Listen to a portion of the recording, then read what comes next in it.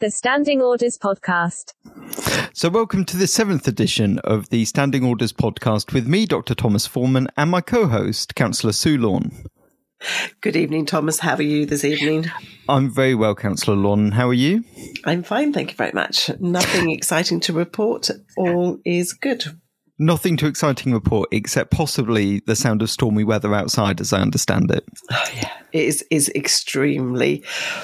It's a very autumnal evening, and I think we've just moved into winter, haven't we? And or have we still got 4 weeks left before we go? Yeah, I think we have. But I didn't want to argue with you so early on. Why change things, Thomas? Why change things? This is going to surprise you, but I'm going to ask you if you can either sit closer to your mic, or if you look at those lights on top of your mic, could you put your finger on them and just move them over to the right hand side? Because I can see my voice seeming booming and yours seeming quiet, which is really unusual because it's normally the other way around. Yes, and it's not moving at all when I speak, it's not moving at all. Oh, now that's a bit better. Oh, is it? So I need to come even closer I have to turn my mic into a nice ice cream. Yeah, pretty much. How many lights do you have on top of your mic, by the way? I don't have. They're underneath. All of them. They're all lit up. Blimey. Your mic should be the other way up, by the way. The light should be on top, I think. But it's okay. We'll sort that out another time. I've got it. It doesn't make any difference to us. Oh, no, but it does because, the slightly, how can I put it, fussy part of me likes to know that the lights are on top. Landing lights. Yeah, they're all good and they're all lit up. So it's not an issue. So you're loud and clear. Well, to the most part. I am loud and clear, but as you say, I'm not making if you were in a operating theatre, and your heart rate's going up and down. Mine's not doing that. Trust me, if I was in an operating theatre with you, my heart would certainly be going up and down. There's no two ways about that. Maybe this is going to turn out that you're just talking to yourself. Yeah, it might be. And to be fair, that would seem a lot like most of the council meetings that I attend. So, can I just ask, do you have, on your screen, do you have a red light flashing? No. Where the time is? No, I do you mean where it says stop? No, I haven't got a stop. I've got 2 minutes and 52 seconds. Yeah, but where's the red light? Next to the time. And it doesn't say stop. Okay. Maybe it didn't start. Well, we'll give it a try and we'll see where we go. Councillor? Yes, I'm still here. I'm just trying to stop you from talking to yourself. Well, I'm enjoying the dramatic pause. Okay, so should we, before anything else goes wrong, should we try and get started? Okay, let's get started. Okay, so where were we? Well, actually, I think you were just talking about the weather, which makes for fascinating listening. Yes. I'm sure. Yes. But I think we were going to say what we were actually going to be talking about this evening, which I think will be as much of a surprise to you as it is to anyone listening, because I thought actually after a few slightly heavy weeks of topics, death of the royal family, well, not all of the royal family, death in the royal family, looking at nutrient neutrality, talking generally about, stuff like events. I thought actually maybe it'd be good to have a little bit of a discussion, first of all, about the changes in government that affect local councils, and then to talk about, I think, a bit of, frustration, which really is me channeling my frustration from the week that I've had so far, and using this as a bit of a therapy session. Yes, it is. Absolutely. It's therapy, and I'm forcing people to listen to it, good. Which I think is the best type of therapy, really. And no, before anyone asks, it's not a cry for help. Well, not yet. Anyway, we'll see how much longer it goes on before it becomes a cry for help. But I thought, we're individuals who work in local councils, and actually we deal with other councils and we deal with, other organisations. And so I thought actually it's a really good opportunity to say, actually, we're human. We get a lot of the frustration that the public get, and to see whether actually some of the frustrations we have are potentially frustrations that other people working in the sector experience as well. And it's that kind of therapeutic, you are not alone scenario. Yes, that's very true. That's a good way of looking at it. So to start with, I think it's almost like Back to the Future, that we now have Michael Gove as the Levelling Up Secretary, which is the post he held under Boris Johnson for some time, until I think he was sacked for telling Boris Johnson he should go. And he's back after Rishi Sunak has, as everyone has been terming it, done a reshuffle, with the re spelled R-I like Rishi, which is a very clever media way of doing the reshuffle. And so Michael Gove is back at the department. He keeps turning up, doesn't he? He does. I think a few people have used the term, you can't keep a good man down. And that, for some people, will be a really apt way of describing Michael Gove, and for others will be one that infuriates them no end. So which is it for you, Councillor? I think he is infuriating, but I think it goes back to when Boris was campaigning. Way back. For what? Was he campaigning for anything particular? Or was it just much like Donald Trump, he just started campaigning? He did when it was the Brexit issues, and Michael Gove and Boris were out there together. And then it was a case of whenever everybody thought, no, Boris is going to stand up and he's going to take the lead on this. And then I think that Michael Gove then stabbed him in the back and said, actually, you won't be taking that role after all. I think potentially in hindsight, would some not see it as Michael Gove trying to save the country from a Boris Johnson administration? Oh, I don't think that's how it was ever going to be. And whenever you see how the election did go in 2019, it was what the people wanted. So I think that things would have been very, very different if we'd have, if things had been allowed to carry on as they were expected to way back. I mean, whenever. Talking about the 2019 Conservative leadership contest, I think, there's that old saying, nice guy comes second. I think that's the saying, isn't it? Nice guys come second. And I think in this term, it was nice guys come third, because I think every time he has stood for the leadership, Michael Gove has come third, which, that's telling you something, isn't it? Well, when you look at some of the people that have come first, I'm not entirely sure what it's telling me. But do you really think that Michael Gove has got the potential to be Prime Minister?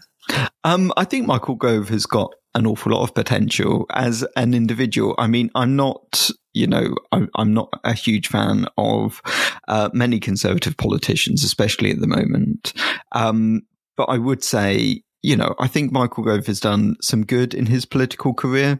I think he's someone who you can say to the most part says what he believes in, and it may not always be popular, but he says it nonetheless. And I think, we go through stages of wanting more conviction politicians, and then suddenly we get politicians literally that end up with convictions, particularly for partying. And then we decide we don't want them after all. And so we end up with a kind of mishmash in terms of what we end up with in personalities of leaders in the Conservative Party. So I would say, Michael Gove, I think when he was involved in justice, he did some good work there. I think him scrapping scrapping the criminal court charge, which basically was a government tax, which was added to the fines accounts and the punishments for people who basically couldn't afford to pay it. And it ranged from a few £100 up to over £1,000.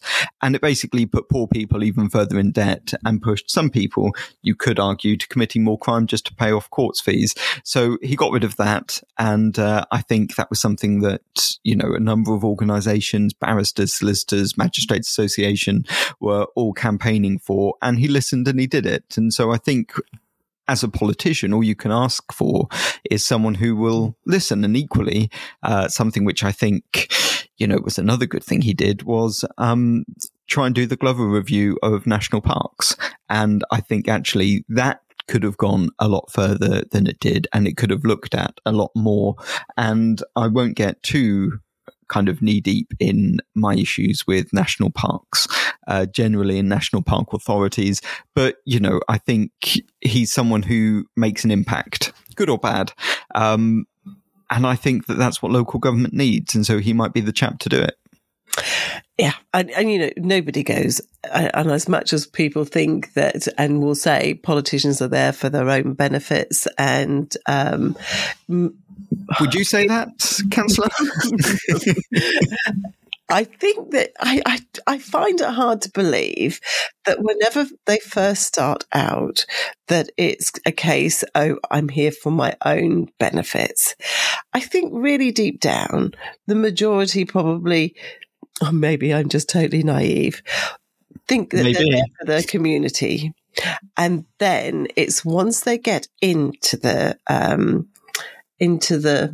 I could say a few words that would describe it, but I'm not going to do that now. But once they get into politics and see how things work, then somehow it all just goes so different. You know, they don't come over as though they actually care about the community. They're more there for themselves. And that's not how it should be, as you're saying. You know, it should be somebody who's there, listens to what the communities of all different levels is saying, and then taking it forward and making things change for the better. And I think that maybe I can't say, you know, I don't know the man. I've never ever had a conversation with him, so I can. Well, I mean, he hasn't lived, has he? He hasn't. I see how he's portrayed on the media, and I suppose I read between the lines that isn't there, and he is somebody who is there for the good of the country.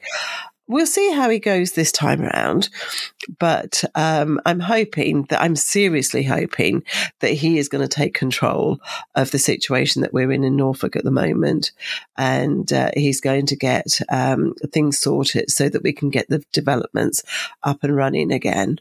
Oh, this isn't going back to nutrient neutrality, is it? But it is his role to get this sorted and to get things moving again. And I'm hoping. I think I can hear certain people at the mention of nutrient neutrality once again groaning with flashbacks of 30 minutes talking about crap. I know, we're not going to do that again. I'm just saying, I hope that he takes that task and he gets that sorted sooner rather than later. You know, we've had a whole 9 months of this situation, and it's just crazy. So it's his job to get it done. If he can get this done by February next year, then he'll get my support the next time round. But he has to start things moving. Well, so, Michael, you heard it here first. If you want to get the support of Sue Lorne, you know what you need to do. Exactly. I mean, do you really think that that's top of the list? I mean, they're talking about devolution again, and we will do a podcast on devolution in the future. But I think, you know, certainly for me, I know I keep banging on about this, much like you bang on about nutrient neutrality. I just think, you know, looking at things like updating the way that meetings run, updating virtual meetings so that members can attend virtually, would also assist with members of the public attending virtually. And I think, you know, COVID is on the rise again. And, you know, I know it's a dirty word and lots of people don't like the scaremongering that goes with it. But for some people who are vulnerable, they still avoid, you know, public meetings. And I think, if there were an option for members to join virtually, it would then push basically, it would push members to make decisions, to make council meetings more open, to make them more kind of accessible to members of the public virtually. And I think that can only be a good thing. Yeah, I think virtual meetings was the best thing that could have that's come out of COVID for local government. Virtual meetings, we've had more public attending meetings than you would ever get virtual meetings than what you would ever get if you were to have them in the council chamber, especially when it comes to the planning applications and the planning committees. So I don't understand why we can't keep it going. Oh, no.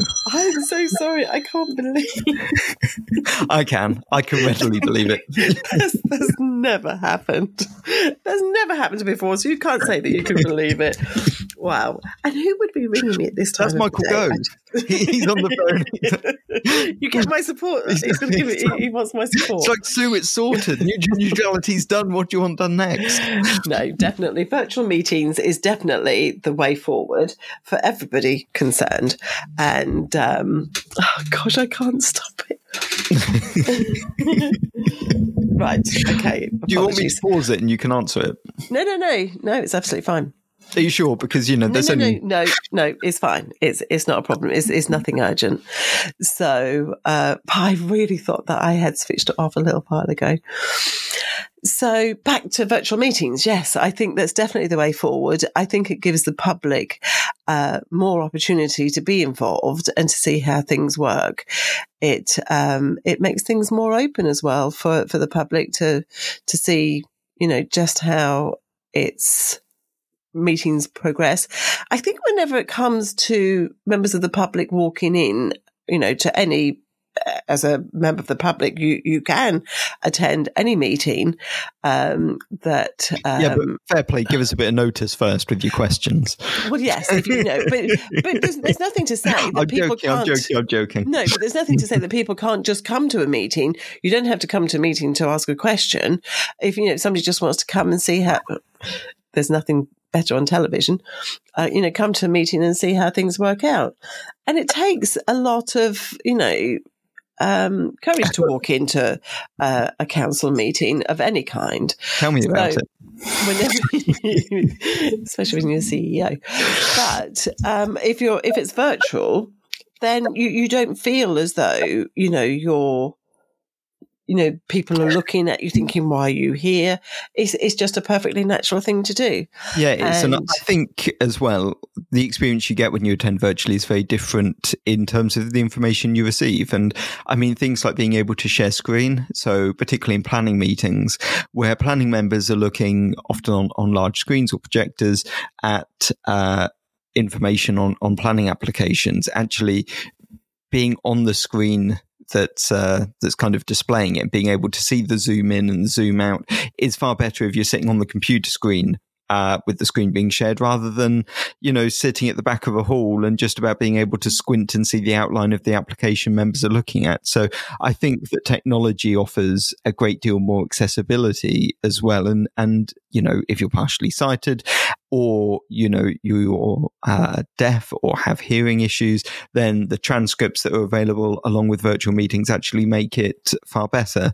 And equally, if you have a disability, mental, physical, and you don't want to go out into public places, again, it gives you access to information which otherwise you wouldn't get. And I think that's, my quality speech done. But basically, yeah, I'm a flag waving supporter of virtual meetings and as much technology as we can get into local government to make it more accessible and lives easier as possible. And now you'll hear me. I'll do a little sound effect for me stepping off my soapbox for this evening, at least on this. No, it definitely gets my vote. We've definitely seen a lot more public participation in any of the meetings that we did as a town council or as a district council. And I thought it was a real shame whenever we we had to stop doing them. So this could be Michael Gove's criminal court charge in the department for levelling up, I think, is it levelling up housing and local communities? Is that yes. Is that, it changes so much, you know, I think it's, levelling up housing and communities. And you know, I mean, it's not exactly, you know, DLUHC doesn't exactly roll off the tongue like it used to, but there we are. I mean, I guess that's priorities for you. So is there any more love that you have for Michael Gove that you'd like to share before we move on, Councillor? No, I'm happy for us to move on. Okay. Well, in that case, enough of our time this evening. Well, shall we move on then to what really makes us angry in local government? And that's really because there are some things that really have frustrated me recently. And I guess I can see in some ways why the public become sometimes so frustrated. I'm not going to excuse members of the public being kind of angry in terms of, you know, abuse and generally not behaving in a way that we would want people to behave. But I mean, it's just being, I guess, exacerbated by how sometimes they're treated by local councils. And, you know, I think that as town and parish councils deal with district and counties, sometimes there's always that feeling slightly of, well, I don't want to say contempt, but I think sometimes, you know, they do look down on town and parish councils when you have district council officers and county council officers, and they tend to think town and parish councils are deliberately difficult, that they can be slightly abrasive, and that actually they're to be pretty much avoided as much as possible because they're nothing but trouble. Now, this is a sweeping generalization, and I know it's not the case in most instances, and we have a very good relationship to the most part with all the organizations, with the exception of maybe the Broads Authority. But I think otherwise we have a very good relationship generally with all the organizations that we deal with in Norfolk. But I just kind of feel that, you know, there's an increasing amount of well, as one officer put it, sometimes they do sound a bit like a job's worth. And I think, you know, as we're kind of seen as being quite straight as town and parish councils, that this is what we do and this is how we do it. I think that actually district councils and county councils are becoming slightly more difficult, basically, to deal with. Yeah. I totally understand what you're saying. It is a case of there's the first tier and the second tier, and then county as the third tier. I'm not so sure that I think that county would hold parishes or towns in that light. I think that maybe it would be more on a district situation that they would, because they're in the middle. And I think that because they're the filling in the shit sandwich. I don't believe you just said that. But no, it is a case that they probably deal with the towns and parishes more than what the county officers would do. So they get town and parish fatigue a lot quicker. And they just, I can see what you're saying, that it's, you know, it seems as though, if you're in a parish, you're just a small parish, you're just a small fish in the big ocean, and we're, you know, we can swim faster and we can do things much better than you, because you don't have the experience of what, you know, the district deals with and the county. But I really would like to see that. And it's not possible, but I think that if an officer was to start as a town and parish officer and then move themselves up, they would be more understanding of what the situation is as a town or parish council. Yeah, and I think you're right. And I think actually when you look at like the apprenticeships that they do and some of the kind of internships that they do for like graduate schemes and stuff like that, I think actually having a period embedded in town and parish councils would do an awful lot for understanding how town and parish councils work. And I think equally, like you say, districts may not understand the amount that town and parishes deal with, because when you say, sometimes district councils take the view that, we deal with so much more than towns and parishes, where, having worked in a town council, having worked in a district, having worked at a unitary, I see it completely differently. I see that you will never find the kind of rounded local government officers often at district than you will at town, because they tend to be in a specialism that they will just focus on one area without necessarily looking at what else is out there and what other services are being provided by who. And to be honest, I always celebrate the fact that we're like the one-stop shop. If it's a county or district issue, just give us a call. We will channel you in the right direction. If we can, we'll take the issue, we'll put it forward on your behalf, so it isn't local government pass the parcel.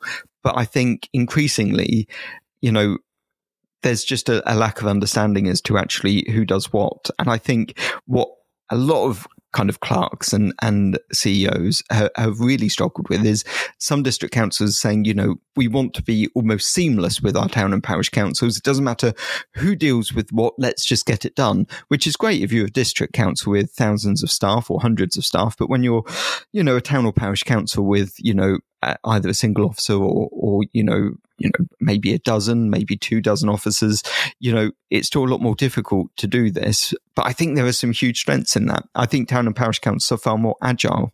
I think we can do far more, and we can do it often a lot quicker, and we don't get as bogged down in bureaucracy and politics as the districts do. Yeah, but again, that's very much dependent on the officers, isn't it? And I guess, some parish a CEO, town clerks. I can see you're trying to be as diplomatic as possible, which I think is really, really good. They don't actually have the experience that some others do. But going back to, you were saying, whenever you first, the experience that you've had. So did you first go into a district council? Had you had experience as a small parish town council before you then went? No. To Cardiff? No, and Cardiff was a unitary, and so that was very different. Although it did have some parishes, there was really no interaction between the two. So then, how did you feel about the smaller councils? Did you think that that as a unitary that you were a level above and you didn't, why should you be dealing with the smaller councils? It sounds really bad, but because I wasn't directly dealing with the smaller councils, I never gave it too much thought. And then when I moved across, to be honest, I don't know what I expected, but I can tell you this, actually. I still look back and it's now like, a long time ago. It is a long time.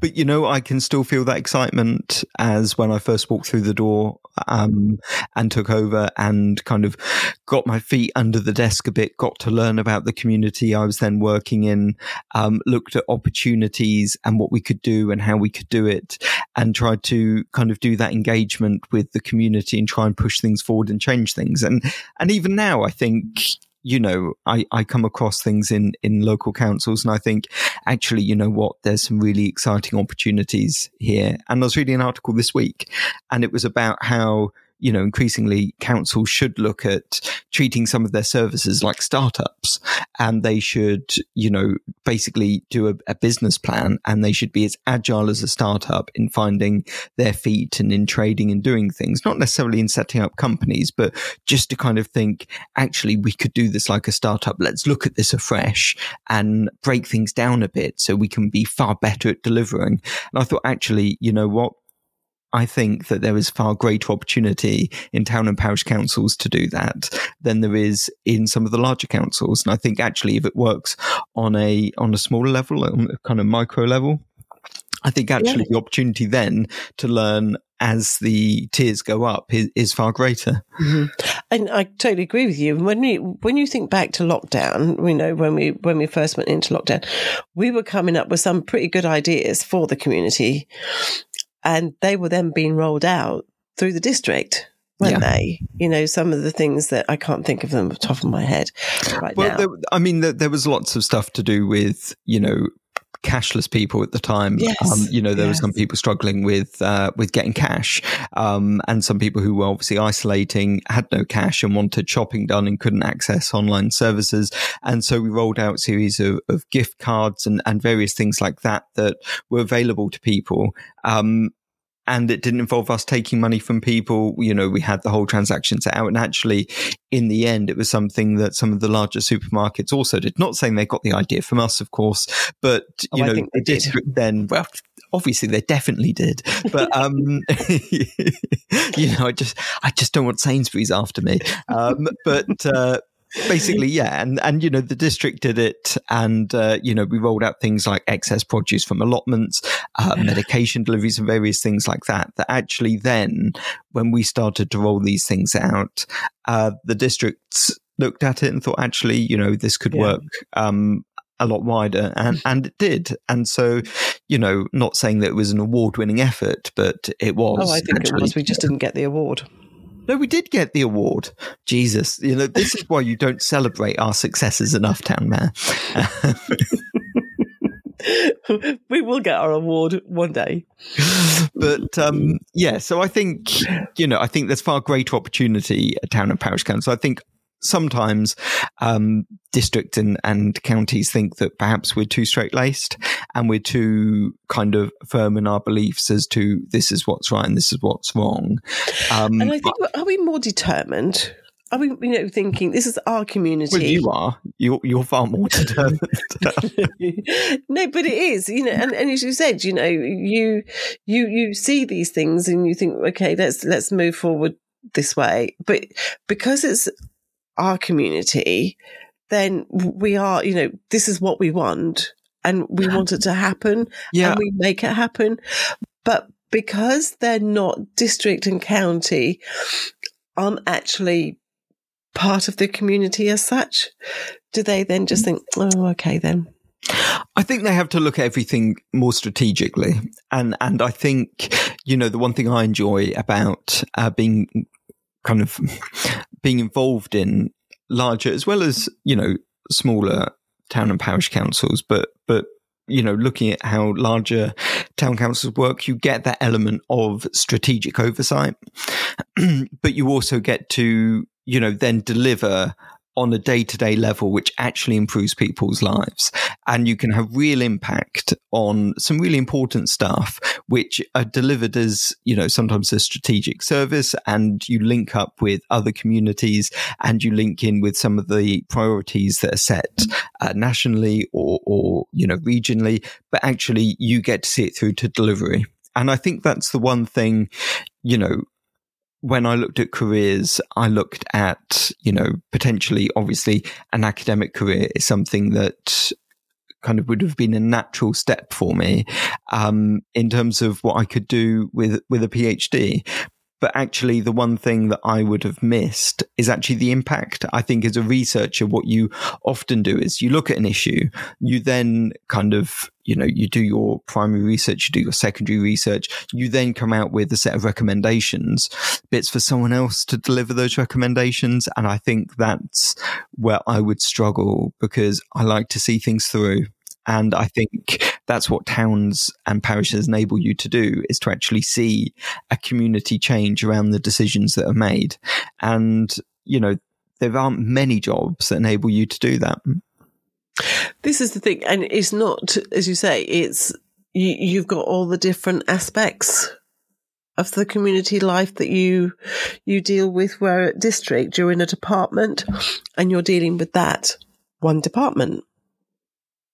So you have a very different... Yeah, and I think, in the nicest possible way, there are so many more places to hide in a district and a county. And so many more places, so many more tables to push that paper around on. Absolutely. And you see it in a lot of places. It's very difficult in a town and parish council to do that, because it's so recognizable, because there is nowhere to hide, because ultimately, decisions are made, and enacting those decisions, your members are going to be sitting in the community expecting to see it. At district council, they'll make a decision, perhaps it will happen in one community, perhaps it will happen in another. The chance of those communities talking together, well, how's that going to look?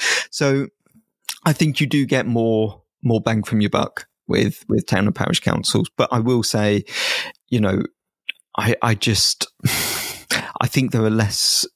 I think the perception from other councils is potentially you get more jobs worths in town and parish councils. But I think from that tier, you then look upwards and you think, oh no, actually, we are the way we are because actually we have to be to get things moving and to get things done for the communities that we serve.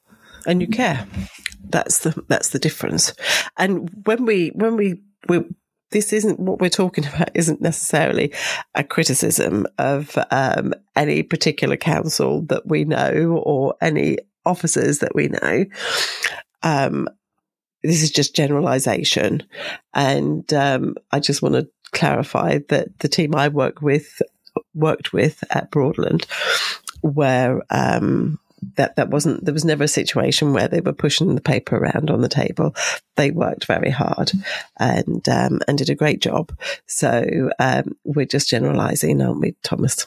We are indeed, absolutely. And I can say, just as a live update for you, Councillor, obviously we are, as we're recording, days away from the annual firework display, of which Politis is a sponsor at Thorpe St Andrew. Yes. And I can tell you, I've just had a message to say 4,100 tickets have been sold in advance. And isn't that incredible? In the past hour, we've had 125 tickets go. And so, yeah, actually, I say 125 tickets, 125 QR codes, which can be from one tick up to 4 tickets. And so, yeah, the numbers are certainly going up and up and up. And so are you excited? Is this your favourite event? I know you love Christmas, but yes. Do you like the This is my favourite event, but I love the fireworks. As long as it's not going to rain, everything will be absolutely perfect. Never rains in sunny Thorpe St Andrew.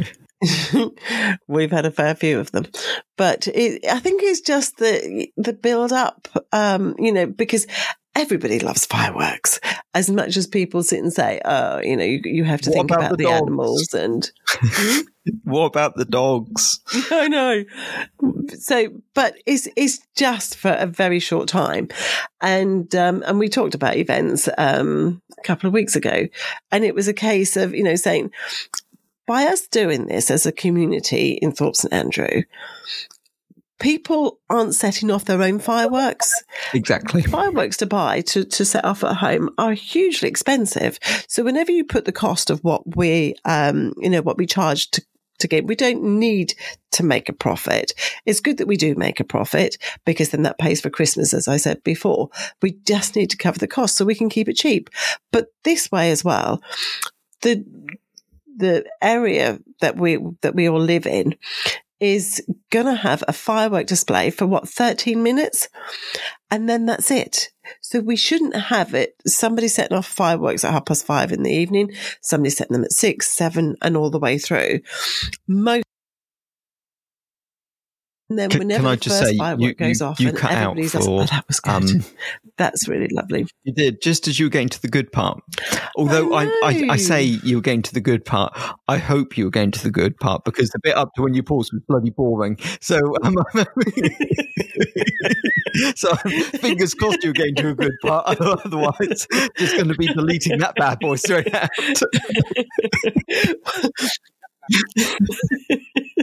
Well, at least if I cut out, at least that means that it is going somewhere because my line is still totally straight on my screen. So where did I get to? Where was my rant going to tell you that how exciting it is that whenever the first firework goes off? Did you hear that bit? Yeah, I no, but I think you. When that first firework goes off and everybody's eyes goes to the sky, then it's just amazing. You know, that's a wonderful. You know, to think that we worked as a group, as a team, to make this happen, and everybody's enjoying themselves is fantastic. Yeah, it is, and I will say, you know, I love the cold weather. I love how crisp it is on firework night. I love a little bit of dampness in the air. I love just the whole lot, really. It used to be I would dread events, but I've moved past that. The stress that used to be there for the first few that I did, of, oh my God, what could happen, has dropped significantly, only because I feel that we now have, you know, such good delivery that the town council has such good directly employed staff. And so actually, as a contractor coming in, it is so easy to oversee these things, because actually 9 times out of 10, I only hear about issues, I only ever hear about things if there are issues, and there are so few of them, that actually everything just runs smoothly, and it makes life so easy when there's a lot of enthusiasm for them. But yeah, so 4,100 tickets, and that should, I'm sure, pay for a few Christmas lights as well next year. Definitely. But the other thing that you have to remember is that we've been building up over the years. We've now got a template that is perfect. And now we just roll with it. Each year we were doing it. The stress was there. Roll with it. The least roll with it person I have met, Councillor, is you. The person who you will not just go with the flow, who will say, no, this is what we can do to make things great. But this is the thing. So each year we would look and we would say, okay, that could have been better, or this could have been better, or that didn't work. So then the next year we remember all those boxes and we tick them and think, right, okay, but now we have ticked every box. I sit and say this and God, something's going to go wrong. But we have ticked every box so that it is literally, you just, 6 weeks before, scanning those QR codes through the gate, and everything comes together beautifully. Yeah. And this is it. Last year was the first year that we used the QR codes. So that was a worry. Was that going to fall? Was that going to, were we going to lose the signal so that we couldn't scan the codes? So that was all a bit of a worry. Still a bit of a worry, actually. I wish I hadn't it'll be fine. You worry too much. It'll be fine. But no, so this is the thing, is we put the hard work in, and now we're reaping all the benefits of that hard work, and hopefully the community will have a fantastic evening. They will. I have absolutely no doubt. And so I think this will definitely go out before November the 5th. And so in the next podcast, we'll talk about what an amazing success it was. And then we'll be doing a countdown to the Christmas event as well, with a bit of remembrance in the middle. And I think we may even try and record some of the next podcast actually at the fireworks. And then we were saying, we won't have a stressful evening. It'll be a nice, relaxed evening. Okay, let's just record. It'll be fine. It'll be fine. Trust me. Trust me. Wonderful. I do. Is there anything else this evening that you wanted to cover? No, I think it's been good. And can I just say thank you for being so gentle with me. As you know, I had a trip over the weekend that took 27 hours to get me back to the UK. And I had an overnight stay unexpectedly in Bulgaria. And in working on a project this week, I have been doing some slightly longer days than usual to get something filed in time today. And so I am a little bit fatigued, but with the help of plenty of coffee, plenty of, I will say, cake and excitement from Debbie and Rachel, I am, just about peaking in my sugar level. And so thank you for going easy on me this evening, Councillor. It was a pleasure, Thomas. And I just hope that we never have to go through another journey like that. Fingers crossed. So from now on, it's direct flights. I'll see what I can do. Thank you for listening to the Standing Orders podcast by... Sorry, you were saying something, Councillor, and then I cut you off. I don't know what I was going to say. You need to see if what I said is recorded. So I've stopped the ending for you to ask me to double check that what's happened has been recorded. Hold on. Let me get the ending out the way for you. Thank you for listening to the Standing Orders podcast by Politis. Please like and subscribe to get your weekly edition. You can suggest topics by emailing podcast@politisconsulting.co.uk. See you next week. There we go. Now you can air all your concerns that things haven't recorded at all. Well, you'll just have to see how it goes, and we'll have to do it all over again.